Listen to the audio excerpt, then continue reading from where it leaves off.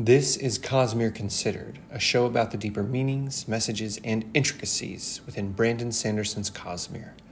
Today, we are talking about the importance of letting yourself die. I want to add a trigger warning here because of what I just said. And I want to make sure everyone listening knows I'm not speaking about a physical death. I'm speaking about the death of our past selves.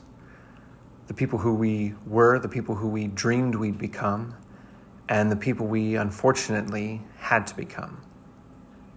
Spoilers for Brandon Sanderson's Stormlight Archive, books 1 through 4. What's so important to the Stormlight Archive books is character development. You can look back at the creator of the high fantasy genre, J.R.R. Tolkien, and see how he created a beautiful, intricate world with fairly flat and boring characters. I'm not saying anything bad about Tolkien. I love all of his works, and Peter Jackson's movies are my favorite. But he didn't need to add the character depth because no one had added the intricacies to fantasy before. We have now had many years of growing fantasy books and movies and TV shows, and we need more depth. And so the character depth of Stormlight is its driving force. What's interesting to me about Rhythm of War is it is more about the characters dying their own deaths than it is about anything else. I did not expect to read a fantasy novel that felt more like a therapy session in long-form epic poetry than it did a book of war. But that's what it ended up being. In this episode, we will talk about 4 main characters who go through incredible growth and how their growth can affect your life and how it should affect your life. First, we're going to talk about Dalinar Kholin, King of Urithiru and bondsmith to the Stormfather. Most of Dalinar's transformation actually takes place in the first 3 books, with our understanding of who he was being gleaned from the flashbacks in Oathbringer. That book was powerful. But what I love about Rhythm of War is the catharsis that takes place in Dalinar, where he realizes and takes steps actively to become a different person. And that's what we're talking about today, is dying to one's self. So what's interesting is originally Dalinar was this brutal warrior and warlord, and he becomes the high prince, he becomes the king, and he becomes the politician, then the radiant, and now he sees himself as a religious figure and leader of the free world. What's interesting is this change that takes place in Rhythm of War that we get to see in some of his thoughts and conversations with the Mink and Yasna and Navani, is that he recognizes who he was isn't who the world needs anymore. And that's important, and it should be important to you.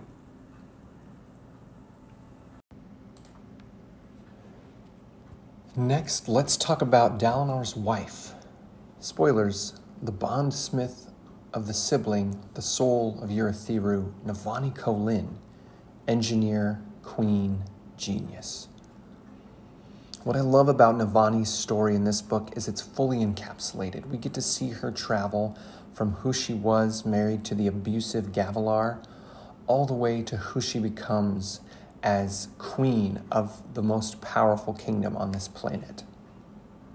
We see her go through dealing with imposter syndrome and finally believing in herself.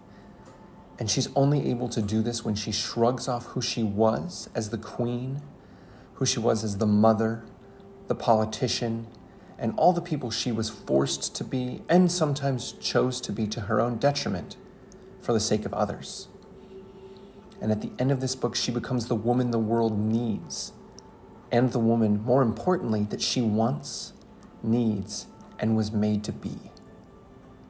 Navani Kolin's story arc in Rhythm of War is beautiful. She grieves the loss of who she was, even as she tries to grieve the loss of her son, and she is able to move forward into a greater understanding of herself and her place in the world. And it is beautiful. Next, I want to talk about Kaladin. I don't want to get into too much detail since we just did an episode on him, but I want to make sure you understand what he goes through in every book and how he is becoming more and more the most well-written and interesting fantasy character. At this point, I'm just going to assume you know what I'm talking about when I talk about how Kaladin went from being the surgeon to the soldier, slave, then captain, and high marshal. And his transformation from person to person, he actually marks with talking about the death of each of those versions of himself throughout the books. Now, I think this is deliberate storytelling on Sanderson's part because he wants us to understand that to Kaladin, those people who he was have actually died. And we're supposed to understand this more during Lirin and Hasina's conversation in Hasina's interlude when he talks about how Kaladin is dead and he didn't understand that, but he thinks maybe he finally does. The boy who he had been is no longer and has in fact grown into someone else entirely. In chapter 102, High Storm Coming, just before his penultimate showdown with the pursuer, as Kaladin is descending the stairs towards his death, his thoughts circle this idea. He couldn't help thinking that this was it. The last time he'd wear the uniform. His final act as a member of Bridge 4. One way or another, he had to move on from the life he'd been clinging to and the simple squad of soldiers who had warmed the heart of that life. All these people believed in a version of him that had already died. High Marshal Stormblessed. Like Cal, the innocent youth, squad leader Kaladin, the soldier in Amaram's army, and Kaladin the slave, High Marshal Stormblessed had passed. Kaladin had become someone new, someone who could not measure up to the legend. Now, we know from the way the story is written that there's a specific moment when Kaladin is finally able to swear his fourth ideal, that moment of forgiveness and the ability to let go that he experiences in the midst of that high storm. That being said, this moment, this conversation in his head, just before being reunited with Syl, is the linchpin that leads him to making that ideal. You see, Kaladin understands that who he was has passed, and who that person was important, but is no longer necessary, and is no longer able to cope. I'll get more into how this affects our lives once I talk about Shallan, but I want to say real quick, Kaladin knows, as I have learned, that you cannot make forward motion when clinging on to who you were, who you dreamed you could be, and who you were forced to be. Kaladin understands that you have to take the next step. He has just had trouble in putting his foot down because of the fear and trauma he has lived through. And how could I talk about mental health and learning how to change who you are without talking about Shallan Devar? You may not know much about dissociative identity disorder, what people often refer to as multiple personality disorder, but the way it is triggered and the way we know psychologically how it works is someone builds themselves a personality that can deal with the trauma, anxiety, and terror of their life. We see Shallan do this when she creates Veil. We see Shallan do this when she creates Radiant. And what we discover in Rhythm of War is that the Shallan we know is another identity, and that formless is the real Shallan. What I love about the catharsis that happens between Shallan, Veil, Radiant, and the leader of the Sons of Honor, Kalak, the Herald, is that Shallan actually takes the step of letting Veil die and thanking her. Now, this is something my therapist said to me. She said, to get over your trauma of who you were when that pain happened and who you had to become to deal with that pain, you have to acknowledge that the trauma happened. And you have to acknowledge that who you were was useful and that you don't need them anymore. In order to get over a traumatic experience, you have to be able to accept that the bad thing happened. And you have to do what Shallan does. Say thank you for being my veil and protecting me. I'm stronger now, and I am surrounded by friends, and I am in a safe place. I don't need you anymore.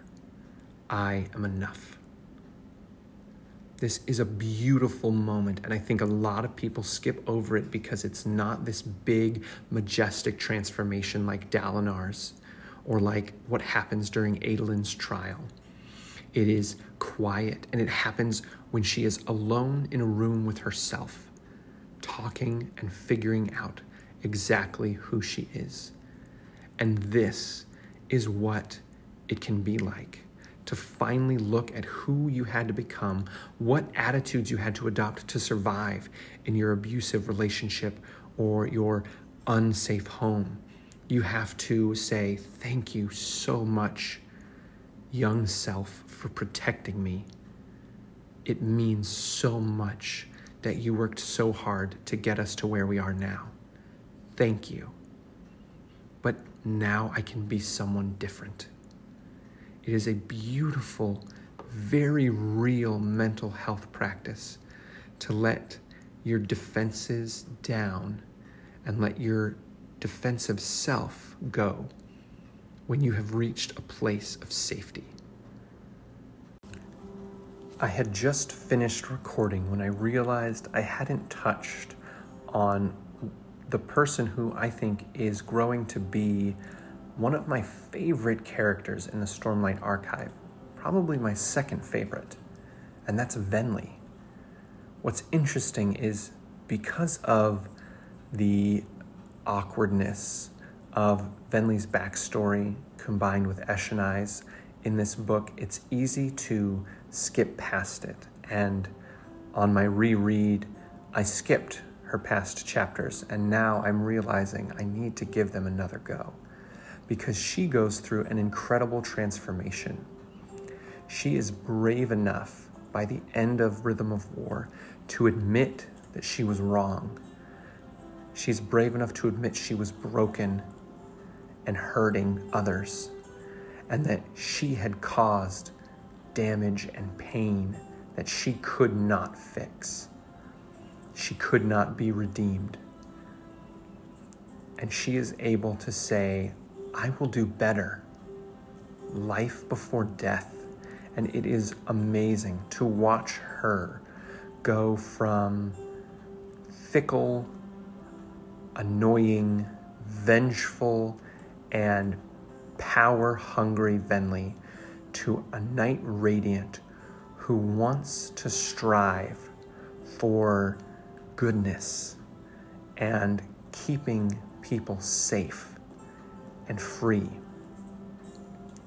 She lets her old self die, the ruling part of her brain, the part of her that said, you have to want this, you have to take it, you have to commit. She says, no, I will do better, I will be better, I will want what is better. Life before death, strength before weakness, journey before destination. Venli's arc in Rhythm of War is incredible. She does a fantastic job of challenging herself and defeating the part of her that believes she is unworthy of love, is unable to change, and is unable to be redeemed.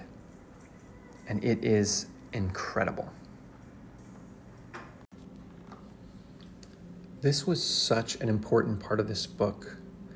And I'm afraid what people will miss when reading Rhythm of War is that the depth and length of the book, the intricate details, and the slow, almost at sometimes plodding trajectory of this book was specifically written at its length so that you could understand how long it takes to reach a point of catharsis and transformation. It is a beautiful analogy in a book to show the reader that, yes, it takes some time to read and get through the details, and you may not be interested in all of it, but when you get to the end, what you get is incredible. That's what mental health work is like, and that's one of the reasons I love Brandon Sanderson.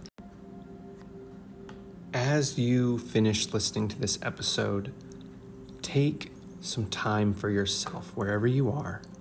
Take a moment, park your car in a parking lot, sit in your garage for a minute with the engine off, sit at your desk, turned away from your screens, and just think. Think about who you were forced to become because of the situations and scenarios you were put into when you were not strong enough to defend yourself. Maybe it's the biting humor or sarcasm, or the way you never tell people your real opinions. Maybe it's the way you avoid conflict at all costs, or the way you can never say no and must always say yes when people ask for your help. Maybe those are the things that were so important to your survival as a child or teen or adult. And now, maybe you're in a safer place. And you can say, thank you for what you did for me. But I'm moving on. I'm taking the next step. And I swear to be a better person. Thank you for listening to Cosmere Considered. Check out our YouTube channel. Check out our website, our Instagram, and our Facebook. If you have any questions, head to our Facebook. There's a link to the email there. Send me something if you want to talk, or look for my posts on Reddit as Praying for Superpower. We'll catch you next time.